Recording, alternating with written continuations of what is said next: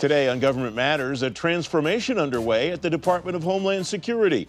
Chief Financial Officer Troy Edgar on the agency's new system for managing money. Two key components of DHS make the financial management switch. Chief Information Officer Karen Evans on her part in the changeover. And the number one story of the week, OPM says work from home this week. GSA's Chief Human Capital Officer discusses remote work forever. Government Matters starts right now. From Washington, D.C. and around the world, this is Government Matters with Francis Rose. Thanks for watching the weekend edition of Government Matters, the only show covering the latest news, trends, and topics that matter to the business of government. I'm your host, Francis Rose. The Department of Homeland Security has hit a milestone in one of its modernization efforts. One of its biggest components has finished its transition to a new financial management system, and another component is on deck. Troy Edgar is the Chief Financial Officer at DHS. Troy, welcome. Thanks very much for coming on the program. Where are you on this modernization journey? TSA is the component that I'm referring to. The Coast Guard is on deck. Where are you in this modernization effort, Troy? Well, thank you, Francis, for having me on the show. It's been quite a journey for DHS. It's been about 13 years. And, over the last 2 years, we've had a significant amount of progress. I'm really excited about. TSA kind of is a major milestone. As you know, CWMD, a very smaller group, went live in 2018. Coast Guard coming up next fall. We really are trying to take advantage of this opportunity. There's a lot of people that have had 13 years of their career tied to this implementation. So I'm also really focused on trying to rebrand the progress of this and making sure that the actual benefits that we're trying to be gained through this process are actually realized, and the people that have dedicated their public service to this really get the recognition they deserve. What has been the kind of that pushed you over the edge? You mentioned the small office that came online 2018. TSA now, what's driving this? If you're going to be able to bring another component with Coast Guard on in a year, it sounds like you've kind of hit a tipping point of some sort. Yeah, about 2 years ago, we started moving away from a federal shared services model, trying to take a little bit more of the control of the destiny at DHS. I'd also say that, we've got a great Chief Information Officer, Chief Procurement Officer, so we're really trying to tie that partnership at the headquarters with the leadership of Pat Rose out at TSA as their CFO, and really tried to kind of look forward. Now working with Admiral Fedor over at the Coast Guard, it's given us a tremendous opportunity to really build kind of one voice, one communication. I think it's important too because it's such a big program. There was a lot of vendors and other folks that needed to be able to be communicated to directly. And I think that really creating one central program office where we were able to get that communication out and track progress and hold vendors and our own staff responsible to be able to make progress has been a game changer. What is different operationally about the way TSA goes about its mission from a financial management perspective after this modernization's happened, Troy? Well, what's interesting is that you kind of got to look at it from a big picture perspective. If you were to ask TSA that question, just like any large scale ERP, when you first go live, I think the users are probably at their highest level of uncertainty, fear, and doubt. And so the user experience isn't always the best at the beginning. Operationally, though, if you look at it through this process, we've been able to achieve over 8 yearly clean audits. We've been able to, by going live with TSA, actually helped us extend from a department to move off the GAO high-risk list, which is something that's been very important for me personally. And then, so what it does is just really cuts down into basically simple business processes and less complex systems. You talked about the collaboration a moment ago with Karen Evans, the CIO, Soraya Correa, leading procurement. I imagine Angela Bailey with Human Capital is involved in this also. This is really the core of what Congress was getting at with FITARA. How has that collaboration, Troy, enabled you to meet? I can't imagine this was perfectly smooth. Whatever challenges you ran into, what did that collaborative relationship enable you to do, Troy? It provided a tremendous amount of power to the team. All the folks that you just mentioned, it's just been probably one of my greatest benefits of being here is that I've just had the greatest partnership with those folks. When you start dealing with vendors, you go with Soraya and her team on the CPO side. Karen Evans with all of her years of experience, and then within CIO to be able to have that power. One of the issues we had as we were getting ready to go live, we had one vendor and internally some issues on resourcing. We were able to use Karen's network, not only within DHS, but outside to be able to kind of pull this thing through. And I think really having one unified voice from the department is that we all tell our staffs this is going to happen. We both really reinforce that. And when we have issues, we kind of get together privately and can really talk through things to make sure we are having one voice out there. So I've been very proud of that relationship, and we've been able to make significant progress. Have you learned lessons from the implementation so far that you can apply and that your successors can apply as they try to bring more components online and consolidate this system throughout the department, Troy? Yeah, I think a couple things that I think were really good lessons. We set up a joint program office. So before we would have program offices set up in the businesses, we'd have it here. We had the federal through the federal shared services. By taking central control and then really having equal voices with the CPO, CIO, CFO, and CHICO, we were able to kind of, again, have one platform to communicate, track status, et cetera. Probably the second is we focus on business process. For people that follow me as successors in here, people would ask, wow, 13 years, did you focus on the system? And I would say, no, we focused on the business process. We did utilize the CUSMO, or the centralized way of doing business process improvements across the federal government, and we've driven them into DHS. And so at that point, some of the businesses that we haven't done, like Coast Guard, ICE, and FEMA, they've already started the initiatives around business process. I think that will start to pay dividends as we start catching up with them. Troy, we have about 30 seconds left. You are in your last days as the CFO at DHS. What are you going to do when you wake up Thursday morning? Well, probably have a lot more time. The thing that has been pretty action-packed for a lot of different reasons. This Financial Systems Modernization is a big deal, but a lot of fee changes that we had to take into account for COVID-19, a lot of stuff, shipbuilding and the Coast Guard. So it's just been just a tremendous experience. I think for me, getting up on that the day after, I really feel that being able to just look back at great public service. I think for me, it's been a lot about public service, and I hope at some point in the future that I have the opportunity to contribute my skill set back to the U.S. government. Troy Edgar, thanks very much for joining me. I appreciate your time today. Thank you. Coming next, the view from the CIO's office. DHS Chief Information Officer Karen Evans on her part of this transition. You're watching Government Matters on ABC 7.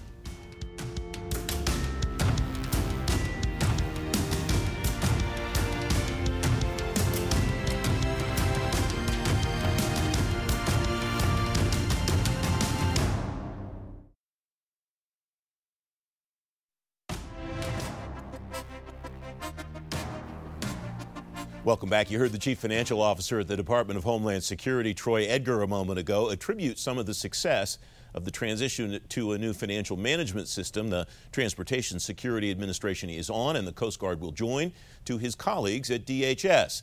One of the colleagues he mentioned is Karen Evans, the Chief Information Officer at the Department of Homeland Security. Karen, welcome. It's good to see you again. Where was this financial management project when you joined DHS? And what did you have to do in your office to get it where it is today? Well, there's a very robust team and program office, the JPMO. I'm sure that Mr. Edgar talked about that. There were a series of issues that had to go forward. And it was really a pretty exciting time because coming into DHS, I was there in the beginning to see how DHS was progressing along with its financial management systems. And as you know, there were a series of lines of business going to government providers, and they had made that decision and had this program launched. So the Chief Information Officer's responsibility is to partner to make sure that the right security is there, to make sure that they have the things that they need to make sure it can scale, the training, the connections, the enterprise types of services. And that's where we truly partnered with them. How much can the Coast Guard copy what TSA has done in its transition to cut down on the transition time that the Guard has to make? And how much of that will be replicable as the other components transition to this system? So where a lot of the lessons learned and really was the outreach and the communication strategy associated with the implementation. So this is a huge change management issue. So a lot of the training, a lot of the town hall meetings, a lot of the outreach, the partnership with the components themselves, how to get that can be duplicated. Each of the components, though, will have some type of unique requirement. So like in the case of the Coast Guard, they're actually part of the .mil enterprise. So this really adds a level of complexity, but it will also give a lot of lessons learned, and DHS is already, we're so partnered and joined at the hip with DOD anyway, that then offers a unique opportunity going forward with Coast Guard. But it sounds like what you've got in place is a situation where it's easy to assess, it's easy to pull out those individualities for each of the components and say, all right, the rest of the 85% that's the same as the other components, we can move forward on that pretty much in a cookie cutter way and then customize these pieces around the edges. Am I hearing you right, Karen? Yes. And what is really critical in this partnership is those uniquenesses about each of the components. That is what can be identified from an enterprise perspective of where the CIO has that visibility into how they're constructed, how they do access, the other types of interfaces that they have. What can really be replicated, and through the lessons learned on a modernization is, okay, we had these uniquenesses as it related to financial transactions, but financial systems, right, are the same. You have to have accounts receivable, you have to pay people, you have to have those. So those things can be now accelerated as you add more and more lessons learned. The real key to success, though, I think that Mr. Edgar did going forward was the town halls that he did jointly with the components. And also there was a whole series of leadership monthly meetings in order to make sure that you are addressing and identifying any potential pitfalls in the critical path going forward. And then the program office itself, we put people in there so that we were working jointly so that things that were associated with cybersecurity or network connections or those types of things were identified up front before they became a problem during the implementation. What is in place for the next CIO and the next CFO at the agency to pick up where you left off and continue the momentum? Well, this is on a roll, so this is pretty exciting. It was pretty exciting to be here to see TSA actually come up on a modernized financial management system. So it seems like such a nice way to go out from my perspective in my career. But the challenge is getting the department to continue to move forward in modernized financial systems. But it's not just this. And what is happening in this particular project, which is really exciting that we're partnering with them, is moving the financial management system to the cloud and making sure that it scales so that everyone can use it and that the security is in place. And that truly will be a challenge.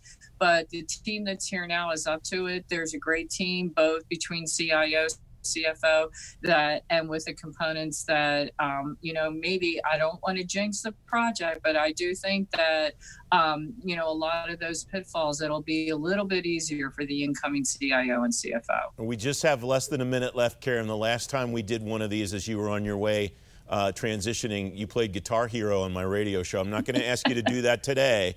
But I am curious what you will do next Thursday. I thought about it, and I was going to have something pithy. Like I thought, I'll come back on your show, Francis, and share lessons learned based on, how to handle the cybersecurity incident that is going on. It's a lot of fun. I think what I'm going to do is reflect a little bit, but based on what is happening in the government, I'm really focused on how I can continue to make a difference and contribute for the performance. I'm happy to book you for next Thursday. Thank you very much. Okay, thanks.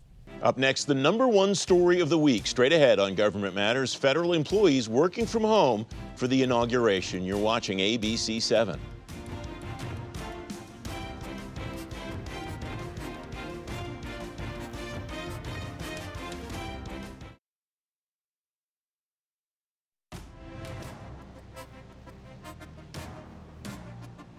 Now, the #1 story of the week, the Office of Personnel Management's warning federal employees about trying to get to work this week. OPM Director Michael Regas writes to agencies that agencies should let employees work remotely whenever possible.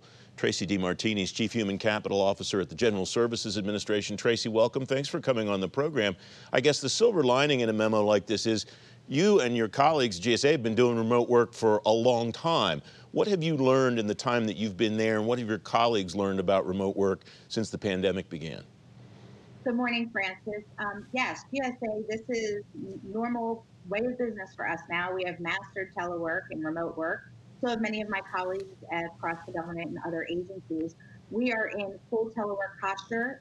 We have a wonderful emergency management team also at GSA, and we are asking all of our employees to stay home next week and to continue their good work, providing business and services to the federal workforce and the federal government, and we plan on not missing a beat, which has been what we've been doing the last 10 months. What are you thinking about at GSA, and what's your sense about what your colleagues in the human capital community across government are thinking about once we get to a point, whenever that may be, that it's safe for people to come back to the office? People want to come back to the office to whatever degree they want. I guess maybe that's the question. What's your sense of whether people want to come back and how much they want to come back when it's safe to do so, Traci? Look, certainly some people are dying to come back into the office. They prefer to be with their colleagues, to have that office culture reignited, to be at their workstations. And some people are enjoying working from home. At GSA, we are looking at this as an opportunity. How can we really rejuvenate, reinvent, and reshape federal work, particularly in the DC area, but also in our 11 regions across the country?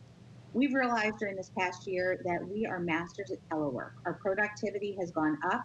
We are still providing outstanding services. We have a wonderful cadre of building managers that are still keeping federal space secure and operating during the pandemic. But we are also looking at ways to be creative, because if we take this opportunity to figure out how we can have people continue to work at home beyond COVID and when the pandemic ends, we're going to open up a whole new world of how we recruit people and what compensation levels might look like as we broaden our scope across the country. And also maybe break down some silos so we have people working across regions and with central office. GSA is going to pilot what we're calling a return to facilities program. We've been working very hard on it. And we're going to see how we can operationalize and allow people to choose where they work, along with input from their supervisors and management, because the ultimate goal is to do what's in the best interest of the agency while we're also saving money and continuing to deliver high-valued services and increase our efficiency. Since, I guess, May or June, when it became obvious we were going to be doing this for a while, anytime I would have one of your colleagues on the program or talk to somebody off the air, I would always ask about onboarding, what that process is like. You have some unique insight into what it's like to onboard during this process, being that you came to GSA in September from the Peace Corps. What was that process like for you, and what did you learn about that you could share with your colleagues across the human capital community, Traci? First and foremost, that it can be done. And I had a wonderful onboarding experience. It helps that GSA has a rockstar CIO office.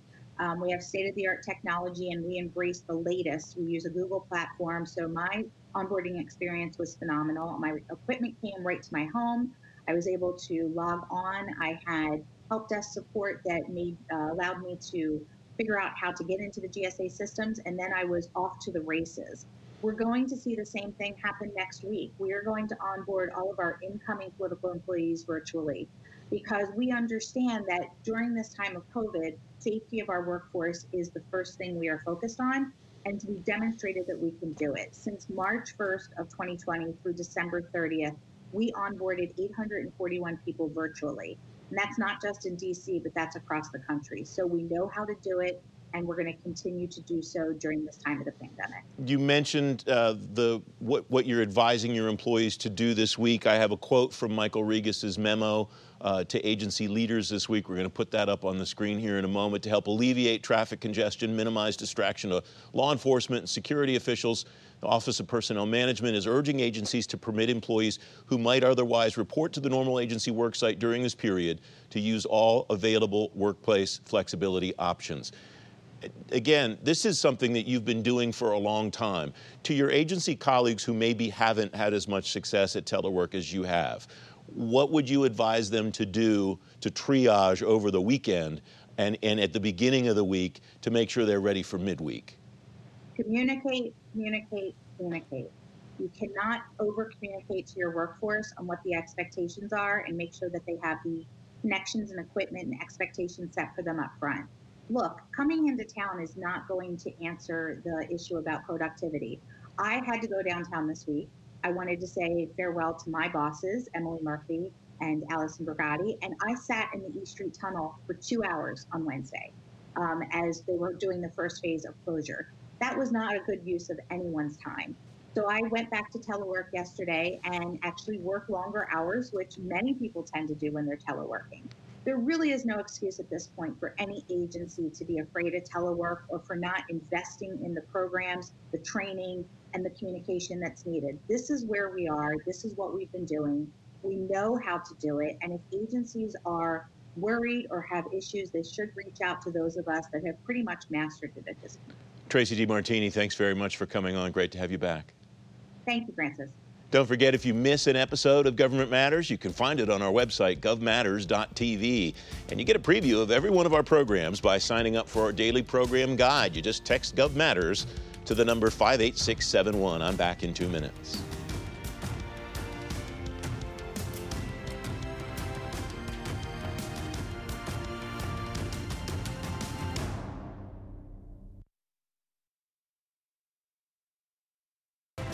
That's the latest from Washington. Join me weeknights at 8 and 11 on WJLA 24/7 News. And next Sunday morning at 10:30 on ABC 7 to stay plugged in on issues that matter to the business of government. Thanks for watching. I'm Francis Rose. Thanks for listening. Our daily program is produced by Sharice Hanner and Ashley Gallagher. Christy Marriott leads our technical crew. Our web editor is Beatrix Haddon. Government Matters was created by George Jackson. Visit govmatters.tv for articles, videos, and more, including our first feature-length documentary, The Dawn of Generation AI. Government Matters is recorded at WJLA-TV in Washington, D.C. Copyright Sinclair Broadcast Group.